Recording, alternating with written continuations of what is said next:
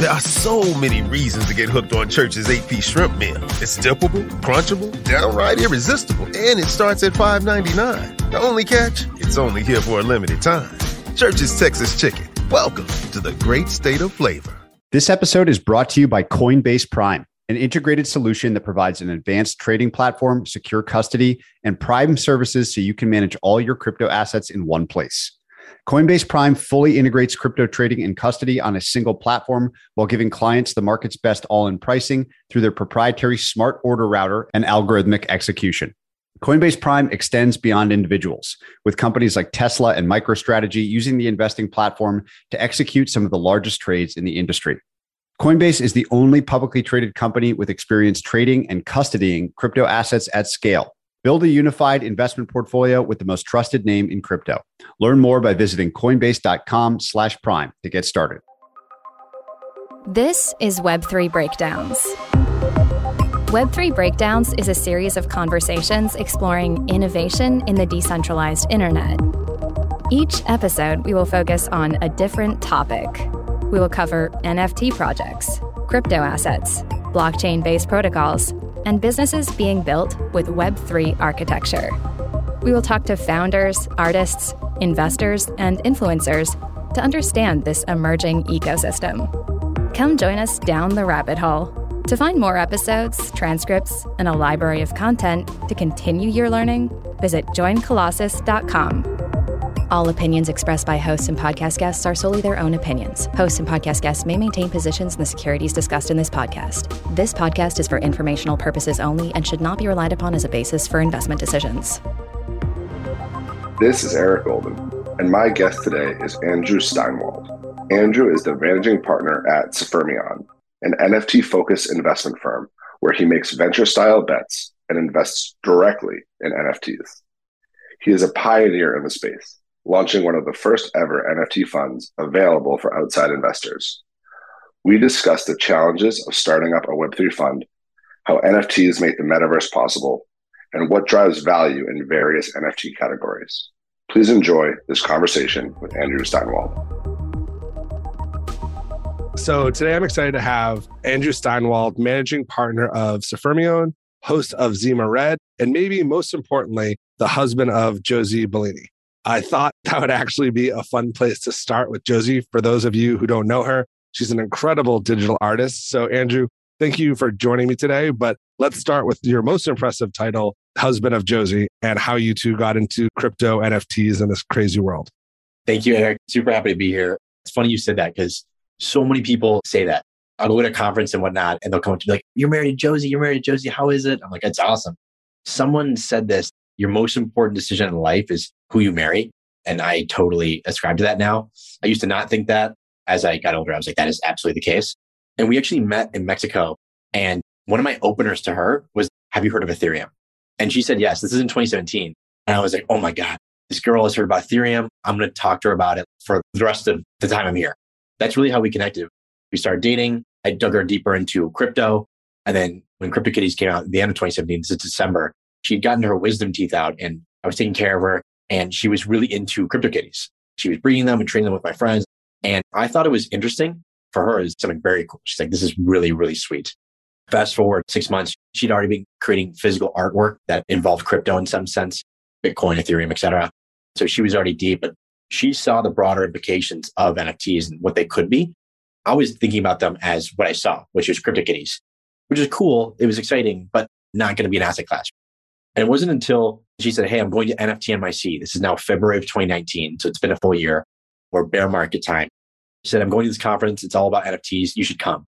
I said, yeah, you know what? I'll check it out.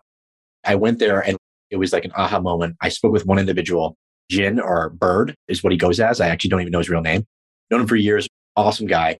And he's like a metaverse master. He knows all about the metaverse and VR and AR and developer and everything like that.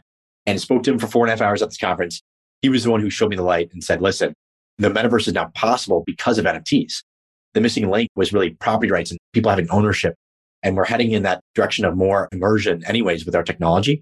So now we're able to actually own our stuff and earn a living natively in this world.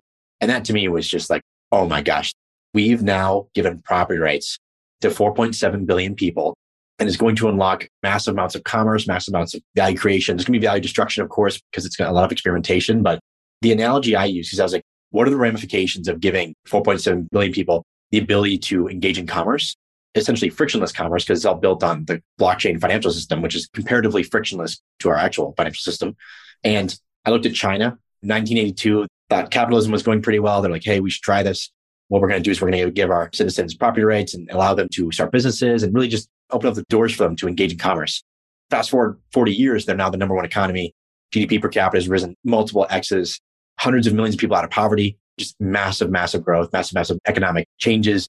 I looked at that. I was like, wow, that was 1.2 billion people with a financial system that was anything but frictionless. And now we just did 4.7 billion people and a frictionless financial system. The NFT blockchain revolution is going to make the past 40 years of tech growth look stagnant by comparison the next 40 years. One thing that's kind of an interesting takeaway is you have a personal lens, but the crypto OGs seem to like have an early disdain for NFTs. Some still have it. Some have converted to like, okay, this is something else.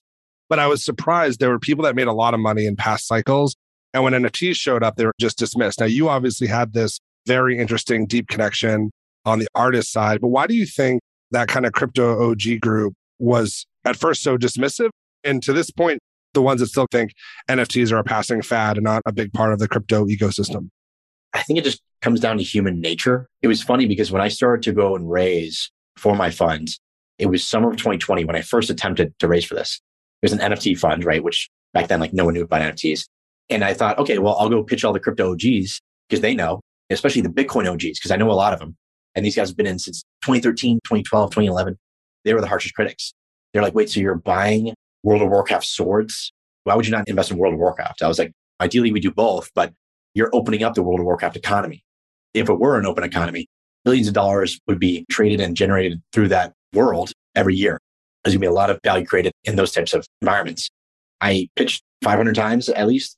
The vast majority were just like, you're out of your mind. You're stupid. What are you doing?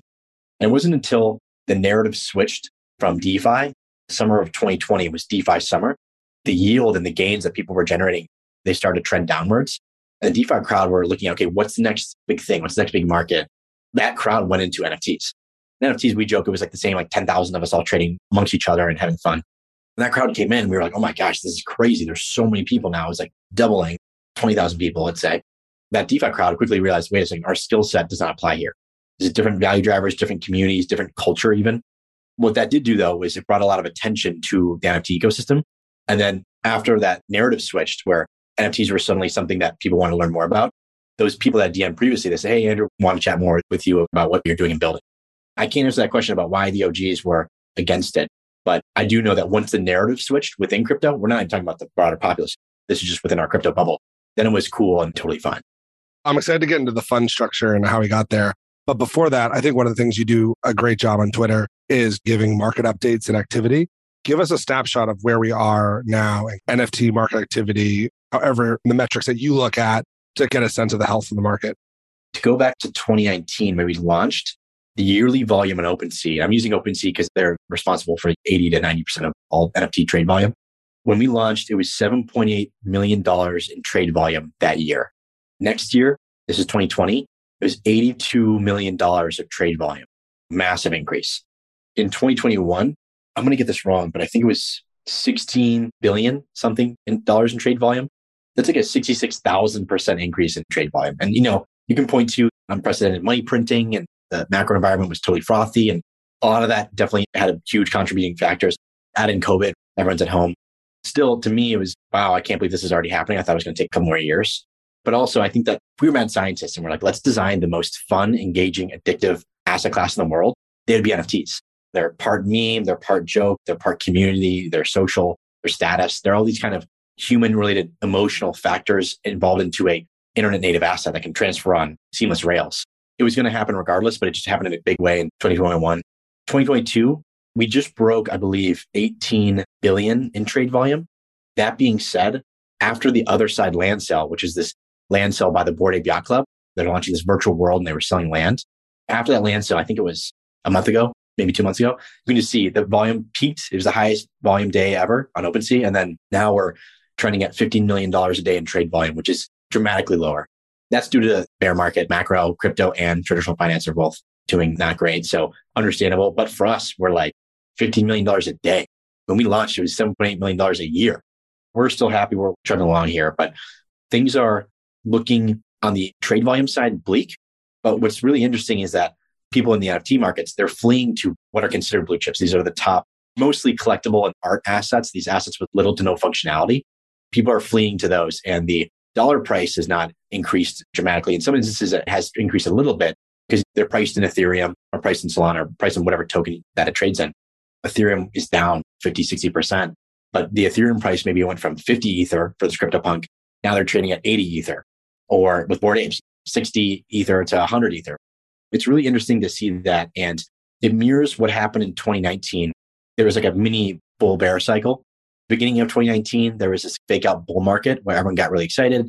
Bitcoin was going up, Ethereum was going up, NFT activity really increased. And then towards the fall, as like the end of summer, it started to actually reverse and everything crashed right back down.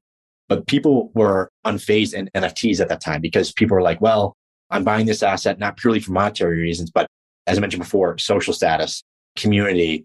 There's all these emotional human reasons as to why. And people would also say, I'm trying to stack more Ether.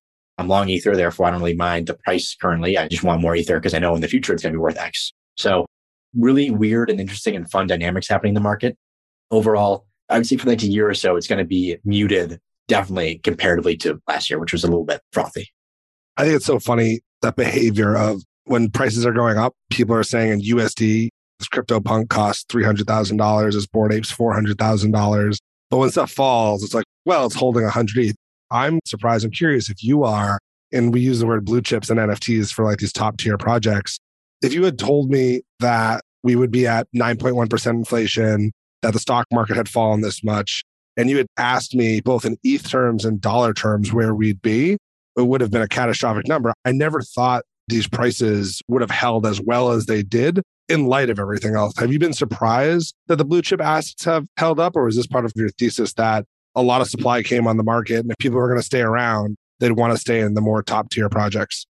It's funny you asked that because logically, I thought, okay, people are not going to care about CryptoPunks or Bored Apes or whatever. They're going to want to buy groceries.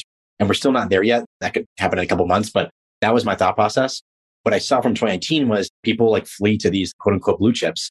And it's arguable to say that they're blue chips because a lot of these assets didn't exist 16 months ago. So they're still like that. It definitely surprised me to the extent I thought there was going to be much more pain in NFTs. In reality, it kind of goes back to one of our theses is that these participants in the market, they're gamers, they're hobbyists, they're collectors. They don't really care about the S&P. They don't really care about even like Bitcoin. They're like, no, I just want social status within this community. Oh, no, I want to be a part of this group because it's really cool. Or I want to play this game. Or I need this sword to defeat this boss in this game. So I'll pay anything. Or this piece of virtual land, my best friend moved right next to it. I'll pay anything to be right next to him because he's my best friend. That to us is really exciting and really the strength of the NFT markets comparative to crypto. And one thing I've said is that crypto is like the money of the metaverse and NFTs represent the goods and services economy. Because we had this financial system that people were trading with, and I don't want to say gambling, but the objective in crypto is to make money. That's the sole objective, and all the incentives are economic. It's like, okay, you want to participate in this protocol, staking or whatnot, you're going to have to do this function, and then you'll earn money by this token, et cetera, et cetera. So it's all economic incentives. Crypto, on the other hand, is not like that. It's all t-shirts and cool cars and status and watches and whatever. And that's what it is today. It's these fun-friendly markets of collectibles, gaming, art, virtual land, et cetera, low stakes things. In the future, that'll change dramatically. It's going to be loans and property titles and all sorts of IP and whatnot. But as of now, it's nice that this market can be sustained by regular people doing like the regular human things versus just trying to purely make money. I'm curious to dive into Sfermio now, the firm that you founded to invest in NFTs and Web3 projects. It's funny hearing your story of splitting this up in 2019. I know that you were doing crypto before, so maybe tell us a little bit about that. But I think for most people, there was kind of pre and post Top Shot. For the people that were trading, so Top Shot's this basketball card NFT, you got these digital moments, and that kind of caused an explosion, at least for me, of I was playing with crypto, I had toyed around with NFTs, but Top Shot was the thing that to me made me think, okay, there's something to be traded here. There's an asset class formation. This is going to be used for a lot of different things. But you were playing with it way before then. to go start a fund, to take all this risk with your career, when to your point, annual volume of everyone is a couple $1,000,000. It's a pretty crazy bet you made really early, which I have a lot of respect for. Take me back to the formation of the business, how you got there, why you decided to start this company. I basically discovered Bitcoin in 2013. I actually sold all my Bitcoin in 2014, sadly. After I sold, I actually dove into blockchain. I didn't even really understand what blockchain was. But when I did, it connected in my brain. I was like, oh my gosh, blockchain is really useful for so many different types of applications, not just finance, but it'll be useful for all different types of Web 2 and now, Web 3 use cases. I thought, okay, Bitcoin, speculation, not real, blockchain, good. So 2014, 2016, I attended 2 different startups involving blockchain. Both did not work out, unfortunately, but you just kept trying. What I realized in 2016 was, okay, I actually can see the value prop for Bitcoin now. There's a lot of issues with government having control over our money, and having a source of non-sovereign value is really important. There's a few other coins back then where I was like, okay, like these actually make sense. Most of them are not real and kind of bullshit, but a lot of them are starting to make sense. Therefore, I know a lot about this. What I can do instead of focusing on one startup, I should try to deploy capital to the best teams and to the best startups to really support the ecosystem that way. I teamed up with my good friend, Dan Patterson. He was a PE guy out in Hong Kong. He knew all about fund operations, how to set up a fund, how to operate a fund, et cetera. We ended up launching Polynexus Capital in July 2017. That was our crypto fund. And we were liquid assets only. We were doing well. We were beating the market, but compared to our peers, we were vastly underperforming because we didn't really do venture. If you had the option of multi-coin or like Polynexus, you're going to choose multi-coin. And we realized, okay, this is 2018 now. We're kind of a middle of the road crypto fund. Not great. Whatever we're going to do, we want to do it really well and be the best at it. Well, we were looking at, okay, what sub-market within crypto can we enter and become the domain experts in? Dove into DeFi 2018, realized this is not our skill set. It's a very quantitative and technical skill set, did not suit us. And then dove deeper into NFTs due to Josie. And then attended that conference and everything clicked like immediately. And I was like, oh my gosh, this is it. We were already searching for what sub-market can we enter within crypto. We know crypto is going to be huge. Web3 is going to be huge. We don't know how it's going to look, how it's going to evolve. When I discovered NFTs, I was like, this is going to be larger than crypto. Crypto is the financial system. This is everything else. I was looking at stats of screen time because I was like, okay, well, where are we headed as a species, as people? We're headed towards more screen time, more and more immersion in our technology. And our communications technology is constantly getting more immersive. We start off with a telegraph, which is not immersive at all. Telephones, you can suddenly hear someone. That's crazy. Now we're doing video calls. You can see me and hear me. So it's 2 senses now. Like, that's crazy. We're going to have VR. VR is still not in the spot that's mainstream. Like, I get sick. I'll put in the headset for like 15 minutes. I'd feel terrible. Combine that with screen time, where the average American's at 7 hours per day. TV, phone, computer. We're spending most of our waking hours staring at screens. So we're already living like the quote unquote metaverse. Then you combined that with blockchain NFTs. Wait a second. We can now own our stuff on the internet, natively digital stuff. And we can create stuff anytime we want with no resources, no skills. We can just like mint NFTs and create assets. The metaverse is now possible because of this. And the metaverse is going to have larger impact on people and our society and economy than the internet, because the internet with ownership. That's pretty much how it started. And 2019 is when we actually ended up launching Sophermion, the NFT fund, personal capital for the first 2 years. And then we launched with outside capital. We ended up also launching something called Zima Red. It's just a newsletter podcast all about NFTs. Because one thing we learned is that brand building is very important. You need to have a big brand. And the reason for that is for deal flow. And then also you get to learn. It's like a cheat code. It's like, if I ask some of these founders, hey, can you spare an hour? Like, no. But if I say, hey, spare an hour and I have a podcast, they're like, oh, hell yeah. I love that. That to me is the biggest source of learning for myself. And at the same time, get to build my brand. When you were launching that NFT fund, you talk about your pitch, but the original fund, Fund 1, does that just directly invest in NFTs, or is that also venture early on? It directly invests in NFTs. It does have some exposure to venture, but it's a very, very small portion, 2-3 deals. The only reason that happened, the venture exposure, was because our venture fund wasn't ready and we had to close quickly. So we're like, hey, we'll do it. It's a direct NFT fund. And then our second fund is a venture fund. So on the direct NFT fund, I'm curious how you think about that vehicle in general. Does that make sense to hold NFTs on behalf of investors? What was the pitch like to outside LPs? Are they interested in that? And we'll get to the venture side, but I'm just curious to kind of drill into the NFT fund to start. The pitch on the NFT fund directly is, number one, it's like venture-like returns. You get venture-like returns in a condensed time frame. We're buy and hold. We're not really traders. And our hold period varies highly, but we'll call it 3 months to 1.5 years for the NFTs. That's very attractive. And our fund is not a vanilla venture fund where it's a 10-year lockup. It's shorter. LPs like that.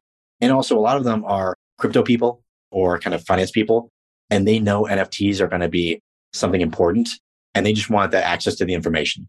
If someone who's buying the actual assets, talking to all the teams, investing in the actual teams, they're going to have a deeper understanding versus someone who's investing in crypto or DeFi or traditional finance, whatnot.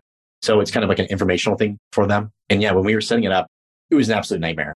When we set up our crypto fund in 2017, July, that was hard. We're like, oh man, this is not easy. There's so many more requirements and they're charging us extra. Setting up that was like a dream comparative to setting up the NFT fund. We had to pitch our legal to set up the entities. That's like the easiest part. Like you hire legal and you set up the entities and do the paperwork and whatnot. We had to pitch so many different law firms to work with us. We were on a last law firm and I was like, man, this is just not going to work maybe. I pitched him and he pauses and he goes, that's awesome. And I was like, these are my people. Like, this is amazing. This guy gets it. He's like, you're the first person I've ever heard do this. And the reason I pitched them last is because they were the most expensive and they're like the top law firm in crypto. I didn't have enough money, but anyways, we ended up going with them. We've been with them since. They're great. That was like easy comparatively to the fund administration and dealing with that and the accounting, because you're dealing with thousands of individual assets. There's no like, oh, just plug into the API of the exchange and like done. No, it's on chains through MetaMask.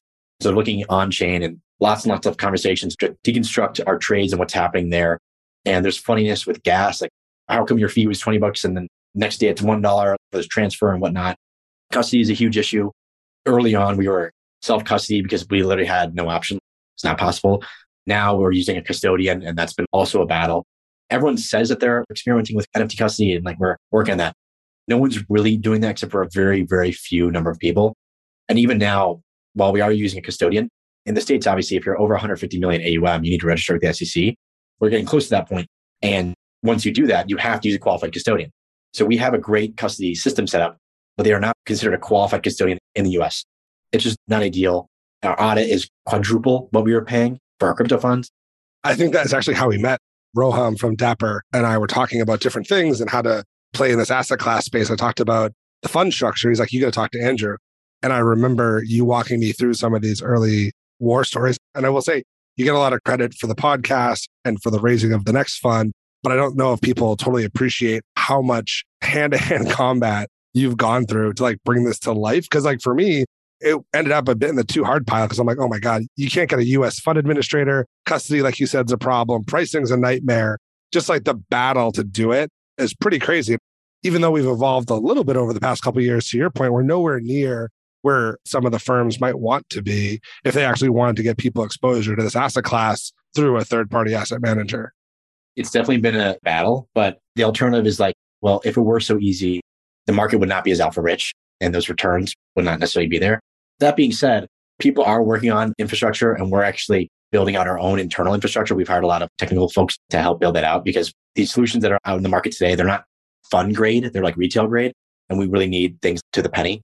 Things are moving, they're moving slowly, but just be prepared to pay extra and have a lot more work to do. But at the end of the day, you're learning a lot. It's fun because it's just like, you know, when you go through hardship, I don't know if you've ever run like a marathon or something like that with your buddies or done some hard physical activity with your buddies and you guys look over and just kind of laugh at each other. It's kind of like shared pain, like this is ridiculous. It's kind of like one of those things. So it's fun. Some of the hard things that lead to this. So maybe that's where the next topic came from is when you went to raise Fund 2, Fund 2 is a much larger fund. It seems like it's more venture focused. Does Fund 2 also have any plans to hold direct NFTs or is Fund 2 a pure venture-backed fund? It is a pure venture fund, but that being said, we do have 4 NFTs in there for a specific reason. There's 10,000 CryptoPunks, and there is 24 of these punks that were created that were physical punks. They were printed out on these great prints, and the actual punks were transferred to a paper wallet inside the frame of the asset. It's bare good. We actually purchased a couple of those through that fund. That is a venture type investment where we're going to buy and hold this for quite some time. But that's a whole other issue. We're dealing with physical goods that are custodied in a warehouse in New York City and whatnot. But besides that, it's all venture. It's really focused on NFT infrastructure and really focused on financial infrastructure, social or experiential infrastructure, and then gaming infrastructure. So it's multifaceted. What we've realized is, okay, we need to actually specialize again. And we're going to do that by finding domain experts in each submarket, bringing them on the team, and then giving them the resources to cover one aspect of the market. You can't do all crypto. Now you cannot do all NFTs. It's just so much going on. I used to be able to tell you, hey, Eric, last week in this Discord, this is the conversation. And now it's just absolutely impossible. So really finding people that are passionate and domain experts in that bring them on the team, that helps us expand into more arenas. Now you've got the NFT Fund 1, you've got Venture Capital Fund 2. Walk me through a little bit about your investment process of how you think about valuing, whether it's an NFT or idea generation, how you get exposure to, I want to be involved in this or I want to hold it. I think NFTs is kind of an interesting place to start. And then maybe we'll move to how that leads into the venture capital deal flow and how you think about backing founders. On the direct NFT side, it's really a 4-step process. Number 1 is about fundamentals, and it's really like venture fundamentals: team, product, token economics, community, market, data, risks, and assessing everything from that bare bones level. Is this a team that has experience in this domain, in what they're doing in building? Do we want to back them? In terms of the market, are they building the 50th NFT marketplace, or is this the first NFT marketplace? If the project passes muster, we're like, oh, wow, this is wonderful. We want to dive deeper. And if this were available on a venture level, we would do it. In this instance, let's just pretend it's not. For whatever reason, the round's closed. So number 2 is really figuring out what is the core function here? What is the game loop? There's all types of different game loops and value drivers. Let's say it's a SoRare. So SoRare is a fantasy soccer game. The objective is to enter tournaments, and then with your players and their real world performance, you can win that tournament and you can actually win Ethereum, which is great. So we understand that game loop. Okay, that's great. So number 3 is understanding the investable universe, like the economy. Axie, for example. Axie is like this Pokemon-like game where you collect these creatures and battle them and whatnot. So Axie, you have lands, you have Axies, you have items, you have SLP, which is one liquid token. You have the governance token, AXS. We understand that universe. Okay, there's like 5 investable asset types and classes, and dive deeper in that. You have origin Axies, you have mystic Axies and stuff like that. So it's really understanding the economy. And so number 4 is thesis. The thesis is totally dependent on the project, because you can take Axie and Axie clone. Maybe it's very, very, very similar. The final thesis as to that specific NFT investment can be totally different. So maybe in the regular Axie, we're targeting Savannah land because it does XYZ. And then in this Axie clone, we're actually targeting these rare creatures, which are like these Axies or whatnot. It's really dependent on a lot of factors. And at the end of the day, we're doing our homework, but it's venture in the sense that we are making our best guess. Like we are not absolutely certain that that's going to produce a return, especially with our strategy, which is buy and hold. Oftentimes what we're doing is we're looking at the economy and saying, okay, what's going to drive value? To go over quickly, the value drivers of the actual NFTs themselves. Art is really artist reputation or brand. If I make a Banksy, Andrew, the NFT guy, no one cares. Next day, Banksy can make the exact same piece of art and sell it for $10 million because it's Banksy. Collectibles is really about narrative. To use a physical baseball card analogy, it's one of one Babe Ruth baseball card made in 1902. So it's like super old.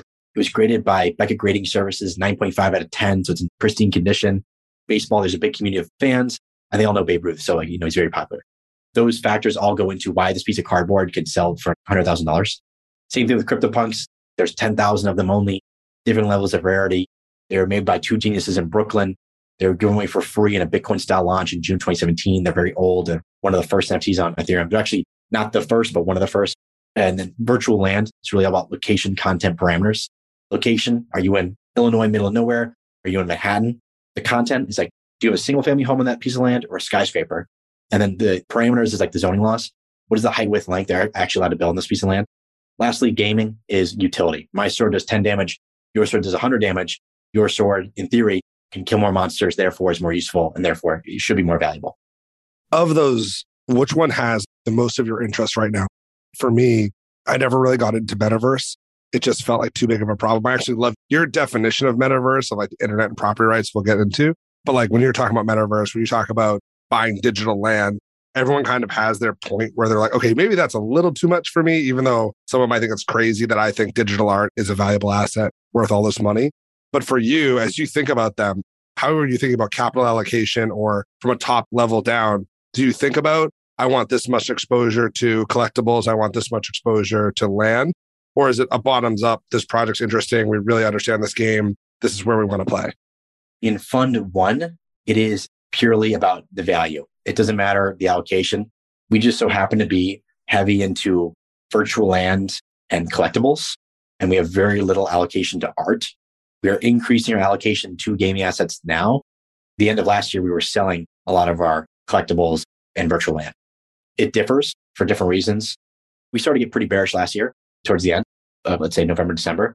Thought process was, okay, well, collectibles are driven by narrative. If art is really driven by big spenders, as we enter recession, that narrative power is going to diminish a lot. And those whales, they're not necessarily going to want to spend $1 million on this piece of art. They're going to spend $500,000.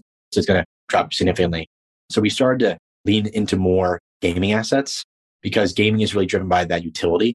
And out of all market participants, gaming is the least affected by macro.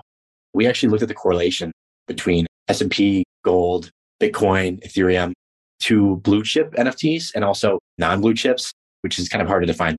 Blue chips were highly correlated with Ethereum and Bitcoin. Of course, Bitcoin and Ethereum right now highly correlated to S&P and the regular market. So that's not that great. It's kind of not ideal, especially in this market. And then we looked at the correlation between all others. The highest correlation was with Ethereum, which makes sense, but it was 0.22. It was like really low. We had an inkling that that was correct, but we didn't realize, when you look at the data, it kind of opens your eyes. Wow, great. This is an uncorrelated market essentially to everything because they want to play the game. They want to do the objective. They don't really care about macro and they're willing to spend, 20, 100, 500 bucks sometimes.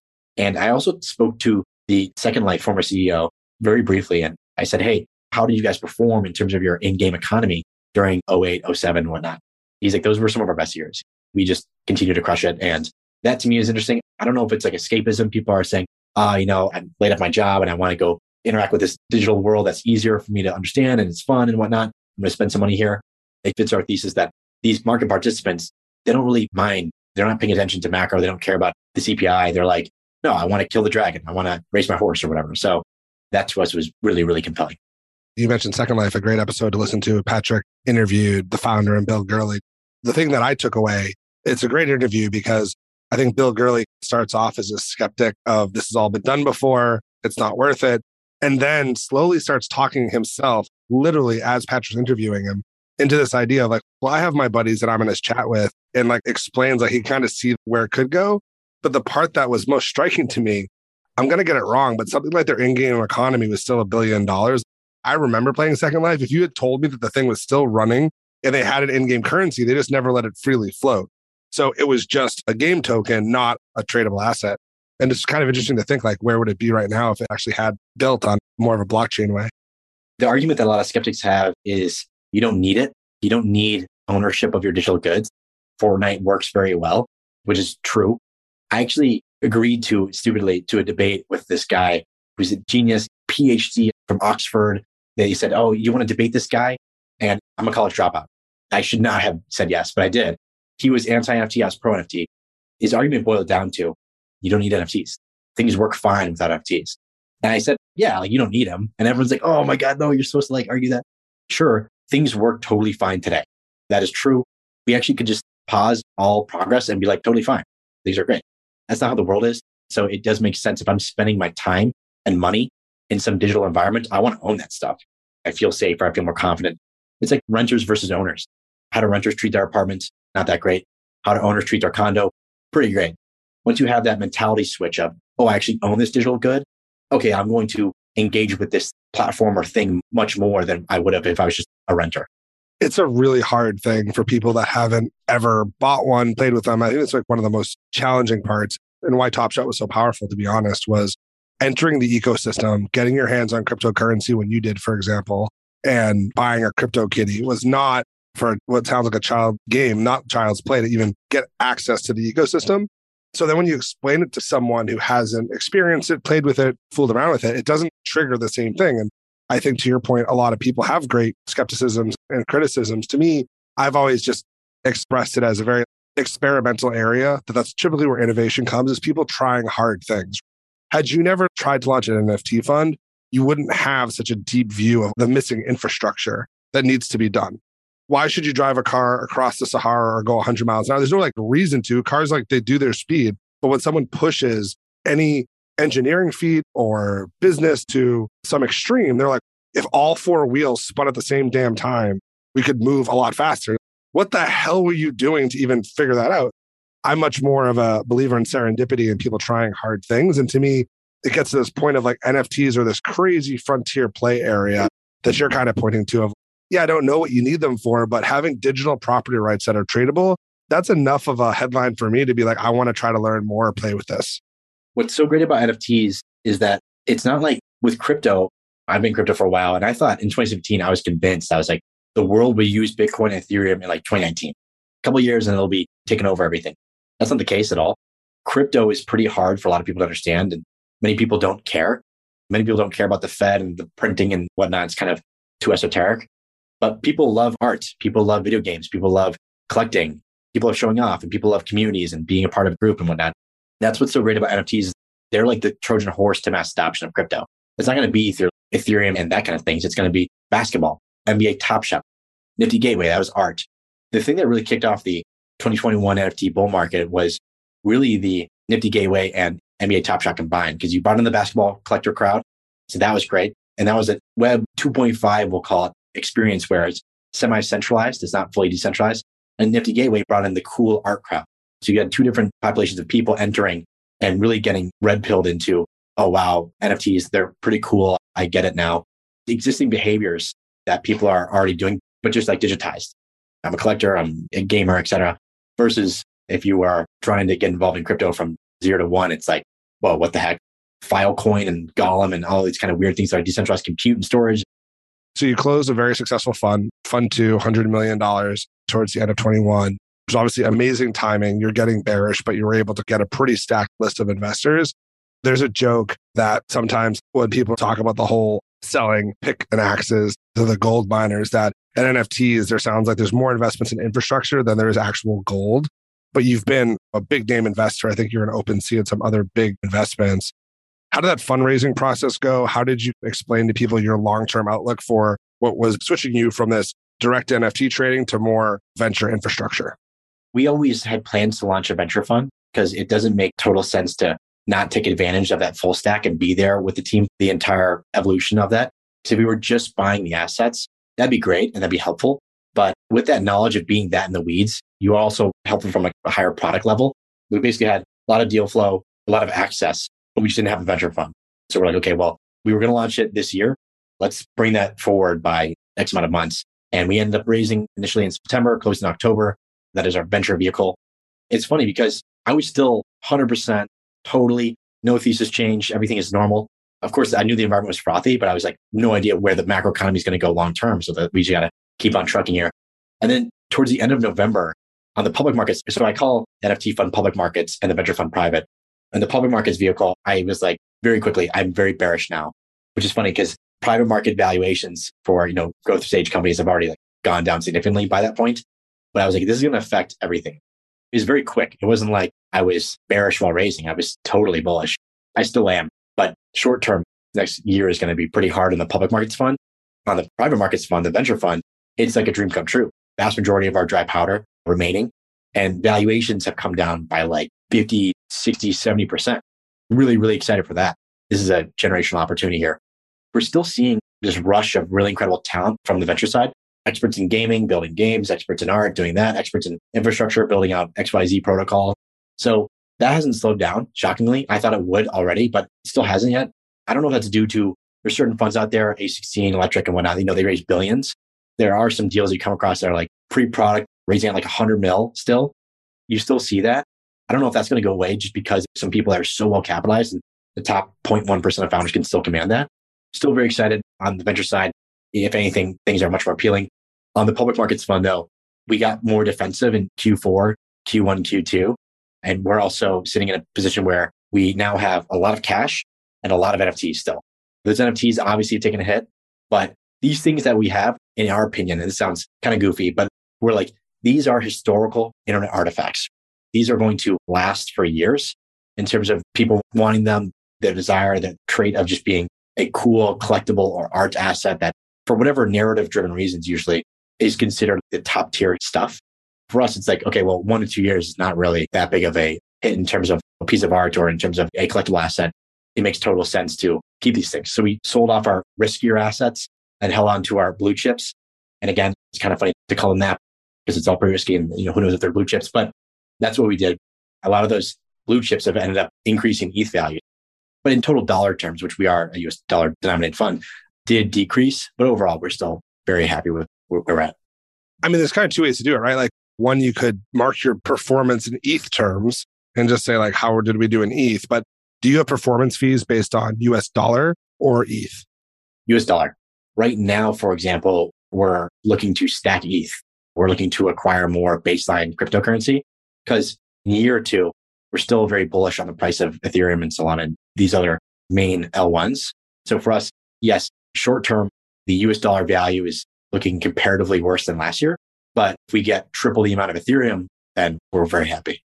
So on the venture fund, how are you thinking about deploying capital then? There are some funds that are very well capitalized. It sounds like the way you were walking through it is you have founders, there are people that are still doing deals, your deal flow is still there. Are you slowing down, accelerating, or are you trying to move at the same pace at whatever you were coming out of Q4? I'd say the number of novel ideas within the NFT ecosystem has dramatically dropped off because there's a flood of entrepreneurs coming and building. So if you're investing in the very first NFT lending protocol, that's very appealing. You get to the 50th, no matter how the architecture is different and it's improved by 10% this way and whatnot, it's still hard to make that play. Deal flow is slowed down from that standpoint, at least for us in the sense of the number of novel ideas is just not there. I haven't really seen the dramatic drop off that I expected. I thought it was going to be pretty stark because we actually leave our website open in terms of people sending decks. And that's like the best gauge for general sentiment and general interest. We're still getting 20, 30 emails daily. My LinkedIn's still blowing up. My Twitter DMs are still crazy. But again, I expect that to slow down. In the traditional markets, in my opinion, I'd love to get your take. We're not there yet. It's like a 20% drop right now. For me, I'm a little more bearish. I think we could get cut in half again. Love to hear your take though. Well, everything's probabilistic to me. I think about the odds of something happening. To me, it seems like the market consensus right now is a 20% chance you have this 1970 Bill Ackman stagflation disaster, which is you have the inflation can't be brought under control and the Fed doesn't know what to do and can't raise because it's afraid of making the recession worse. So people are losing their jobs and the cost of goods and services going up. That's kind of the worst case. And that would definitely lead to your further halving of assets. So you could see ETH at 500 and Bitcoin hit 10,000.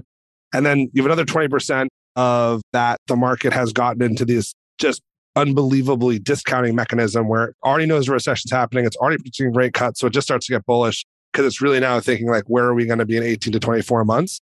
And you end up in this, what people have experienced for 10 to 12 years, that the Fed just can drop rates and stimulate asset prices.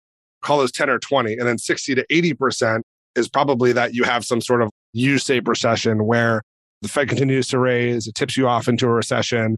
Inflation probably does come under control. It does go parabolic and run into the stagflation example, but you're not in a great place. And so asset prices do okay, but it's not necessarily universal where you can just buy any garbage growth company that's going to go up. That certain parts of the economy will do well and other parts will do poorly. I think that right now, watching the Fed react to all of this is interesting. We talked about this in the past. I was more of a belief that productivity trends just continued to ramp up, and crypto made my mind explode even further, that just a few people could create so much value and productivity that startups with just a small team, like look at FTX and the amount of employees they have and a $30 billion company. I'm like, this is not good for wage inflation. You could just keep doing more with less. But there was always this question of how many assets could the government issue before people would have a problem with it. So perhaps we're at that point where it's not going to roll over. I think that people thought last month it would, and then they were hoping again they would see it this month. So it's this unexpected inflation that has people spooked. So until those numbers come down, it's hard for me to be like, put your pedal to the metal. But I would say that's kind of how I'm thinking about it, is to be cautiously watching how the Fed reacts and how the numbers continue to come out. It's a hard time to allocate capital right now. I think people will say that, but like in a rip-roaring market when everyone wants to call themselves a stock picker or a crypto picker, it's really not. It's just buy the most aggressive thing you can and hold on. And then in a down market, you just wish that you sold everything earlier and that you didn't own any of that garbage. And we've kind of been going through these V-shaped bounces. Turning it back to you, competitive landscape. I think it'd be interesting just to get your take, not in having you pick apart your competitors. I know you wouldn't do that anyways, but I think it's interesting how you think about, you got the A16Zs of the world, like major venture capital that's got a huge crypto focus. You've got things like Meta 4 Capital, like an NFT focused boutique. You have stuff like Starry Night, which I'm really excited to get into, of what your take is with the 3 Arrow bankruptcy and what that might look like. You have stuff like Flamingo, LLC wrapped DAOs that are purchasers against you. And then you've got the third tier, 6529's Collective or Proof Collective, where you have like sort of venture capital, sort of groups of people syndicating their ideas together. In your standpoint, how do you think about the NFT landscape? It's obviously still new of people investing in infrastructure or Web3, but how do you think about the different areas and pools of capital that founders can potentially tap on? What you're talking about is direct NFT investing. It's less so about the founders tapping into that capital because it's the capital's flowing directly to the assets themselves. There's a lot of different strategies because there's a lot of people that have some sort of collective and then they'll launch their own NFTs. I looked at early on how to generate the highest return within the NFT ecosystem. And by far, I was create your own NFTs, easily like the highest returning opportunity. We're not set up to do that. Like we are a regular investment fund, so we can't. And oftentimes the people that do that are anonymous. Not to bash anyone anonymous, it's totally fine. But that could be a signal that this group of people, they're together and they're launching these assets anonymously. They're also like a quasi fund. So like, what does that mean? There's that strategy. There's other people that are more akin to us. Arca, Sasha runs that, the Arca NFT fund, which is similar to us. And then 6529, yeah, it's kind of more blue chips. There's so many different flavors and styles and techniques. DAOs like Flamingo and Neon, they're really incredible at collecting in basically just intelligence and just figuring out the pulse of what's going on. Therefore, very effective on the collectibles and art side because you can have that better feeling. I know it sounds very non-quantitative because it's not. Versus virtual land and gaming assets, those are more quantifiable in the sense that, okay, there's stats. There's some sort of stats that we can measure. And through that measurement, we can give some sort of rough value. Versus like a collectible, it's like, how do you ascribe value to like Bored Ape? You can say, oh, the airdrops have using this much. But if you're just buying Bored Apes initially, I had some LPs show me Bored Apes early on. And I was like, it's cool, but I don't really see it, which is funny. I'm in it all day, every day. And I was like, it's cool. It's another collectible. There's different sides of the markets, different flavors. I don't really have a strong opinion. I don't really think about it, to be honest. I think about what we're doing, making our ship operate the best it can and making the best investments that we can. I'd say that one thing is the space is very collaborative, which is again surprising because you'd figure that it's not. That's on the venture side. On the NFT side, I'd say it's less collaborative simply because the liquidity is so thick. You can't really talk about what you're doing until you acquire a position in it. And then you can say, hey guys, so we acquired XYZ. If you let slip what you're in the process of acquiring, because it can take up to weeks to actually acquire a position in the size that you actually want, then you can totally ruin your entry and that investment could be completely finished. So I don't know if you have any views on it yet, but I think one thing that's going to be kind of topical is Three Arrows backed Starry Night VVD, a famous collectors, as kind of like the PM, I think, to run it. I believe Starry Night is going to be part of a Three Arrows liquidation, and their collection is amazing. What VVD put together is very special. And it seems to me like from the old trade file, like distressed credit, it's a great opportunity for someone who has capital or LPs to basically show up and show them a distressed offer for like one of the most exciting collections. Have you thought at all how this might play out? What's happened? Or like, is the court reaching out to big funds like you guys to say, would you ever bid on this? No court's reaching out to us. We have a lot of other NFT folks and investors that are reaching out to us saying, hey, you have access to VVD and Starry Night. For us personally, our strategy has always been buying assets that we consider undervalued and undiscovered. If everyone knows about something, that means a lot of that alpha is gone, and therefore we don't really want to go there. You can still earn like a 2 to 3 to 4x.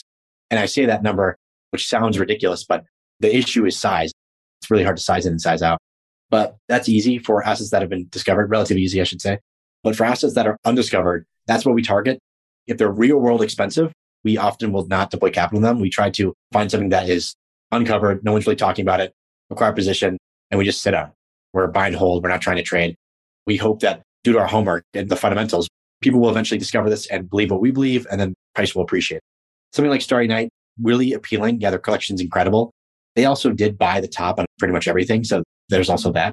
And it's also interesting to see that there's some activity like that where there's well-capitalized people that are a little late to the game in 2021 and early 2022, and they're buying these collections at their peak prices. It's easy to say peak now that things have gone down. And back then, you could argue that it could continue to go up. But if the original purchaser purchased something for $40 and the buyer is buying it for $250,000, that terrifies me. It's not something that we would do. If we're going to go that, we want to see years of history and a really, really strong thesis backed by some evidence that makes sense. I think Starry Night's great.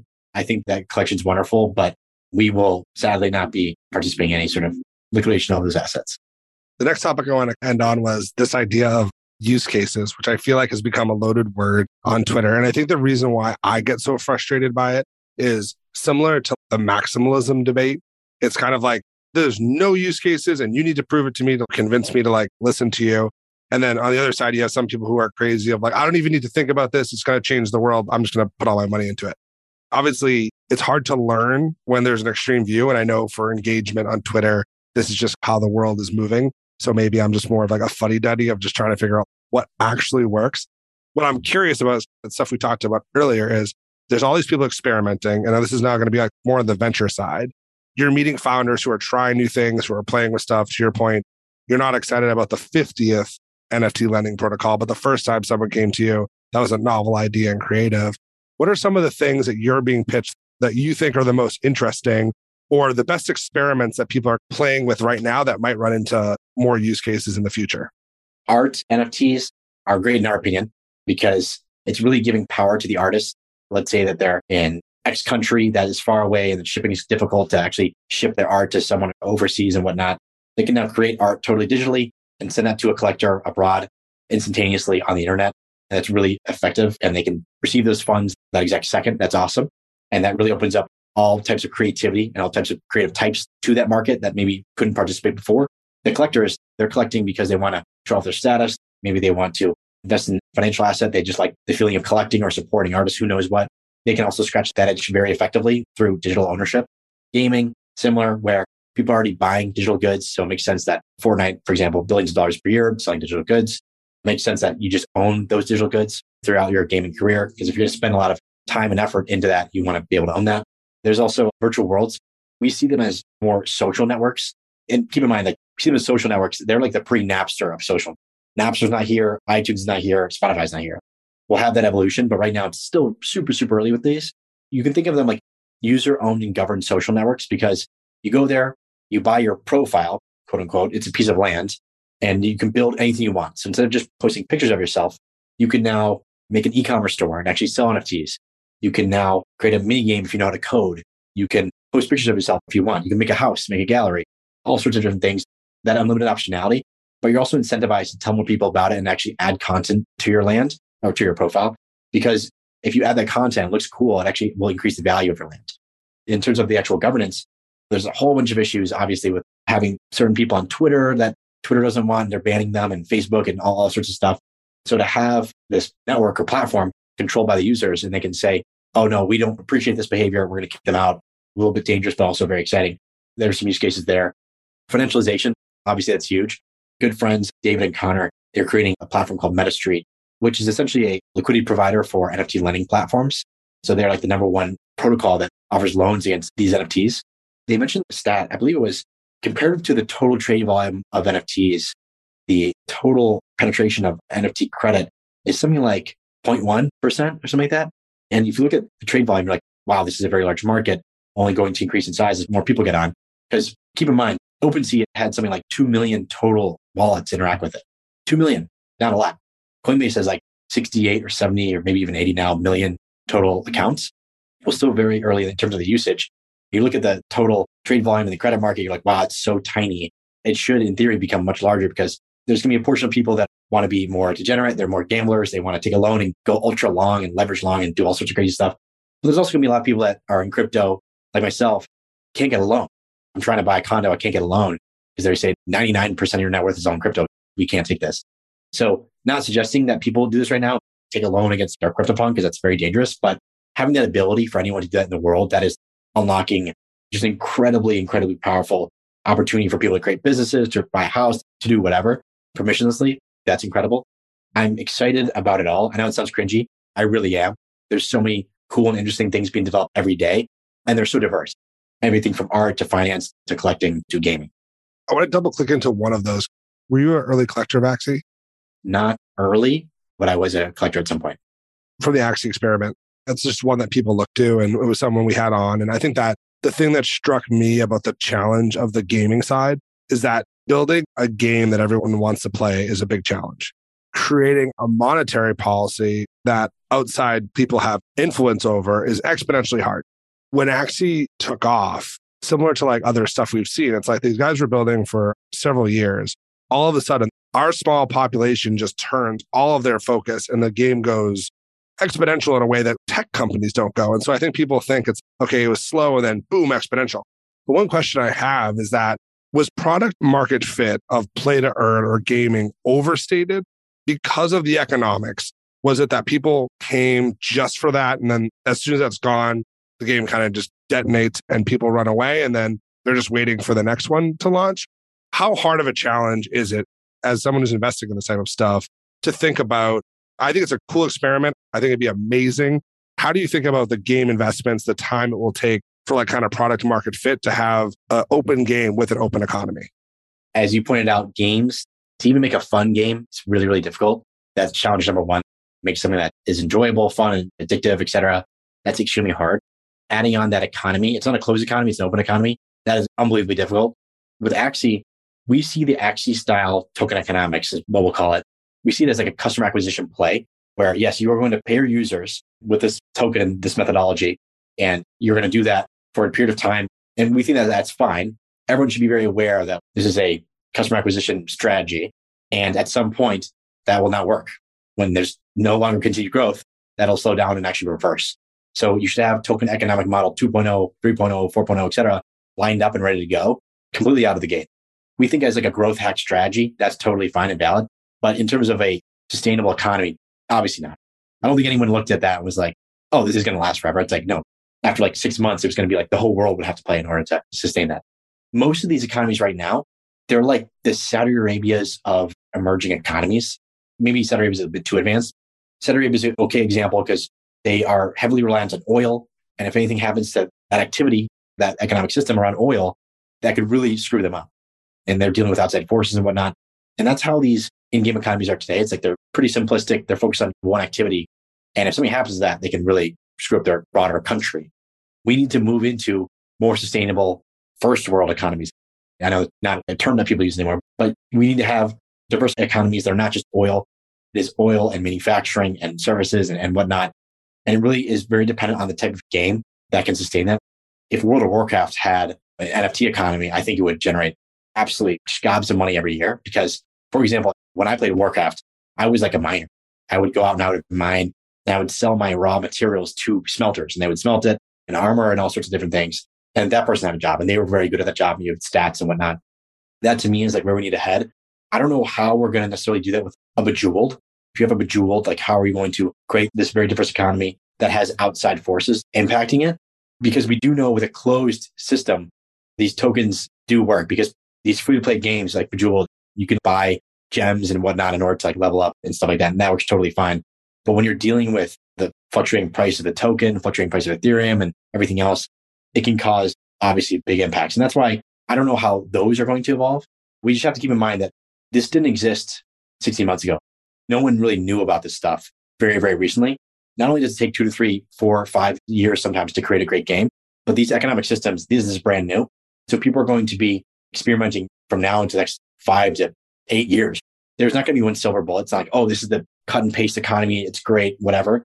But there's going to be a lot of value created, a lot of value destroyed over the coming years. And we're going to figure this out. At some point, we're going to have these in-game economies that are sustainable and that do make total sense and don't rely on exponential continued growth. How that evolves, I'm not really sure, but I'll tell you when I find out because we will definitely be there. I think it's a great place to end. And Andrew, we like to end with the same question of what are you most excited to see built or invest in perhaps over the next 6 months? And what are you most excited to see developed or built over the next 6 years? Next 6 months, what I'm most excited about, this has like been cliche since years, but better onboarding. Because I recently had my sister, she's 32, relatively tech savvy, uses everything and she knows her way around a computer pretty well. She wanted to buy virtual land in a game called Crypto Voxels, now called Voxels. She wanted to spend $500, solid amount of money. And she called me, she said, Andrew, I've never in my life tried this hard to spend this much money. It's never been this hard, ever. And I was like, oh my gosh. When she said that, it was like, wow, we have some serious growing up to do. Because this is like Q4 of 2021 when this happened. It wasn't that long ago. We need to figure out how to deal with the complexity of wallets, the seed phrase and whatnot, and going to buy the Ethereum to power the wallet and power the transactions and whatnot. It's gotten way better, but it's still very confusing to someone who basically has no exposure to crypto. It's almost impossible. That's why the 2021 bull market was really launched on Nifty Gateway, which was centralized, and then NBA Top Shot, which is like semi-centralized. We need more things like that, Web 2.5, in order to get to Web 3. And in 6 years, it goes back to the economics of these in-game economies, because if we're able to figure out sustainable systems for games, we can figure out all sorts of new economic models for our regular world. I almost see this NFT economy now and the crypto economy now as training to figure out much larger problems in our normal physical world going forward. I don't think anyone would say like the Fed's perfect and like our financial system's perfect. There's clearly a lot of problems. It is pretty good, so far pretty solid. But if we're able to figure out by mass experimentation of what is really, really effective, I think that would be stellar if we can apply that to the physical world and solve a lot of problems. It's kind of a pipe dream. I'm not sure if it's even possible, but in theory it is. That gets me very, very excited. It's a really interesting thought process. And I always love talking with you, Andrew. Thank you so much for the time today. Thank you, sir. To find more episodes of Breakdowns or to sign up for our weekly summary, check out joincolossus.com. That's JOINCOLOSSUS.com.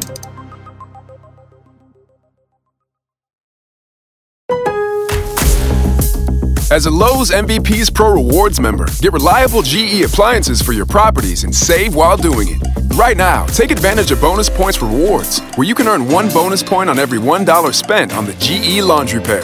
Perfect for any contractor or job, this laundry pair is affordable and built to last. Head to your local Lowe's or visit Lowe's.com to save big on GE appliances. Bonus points calculated before taxes and fees after applicable discounts, if any. Valid 3/4 through 3/19, subject to change.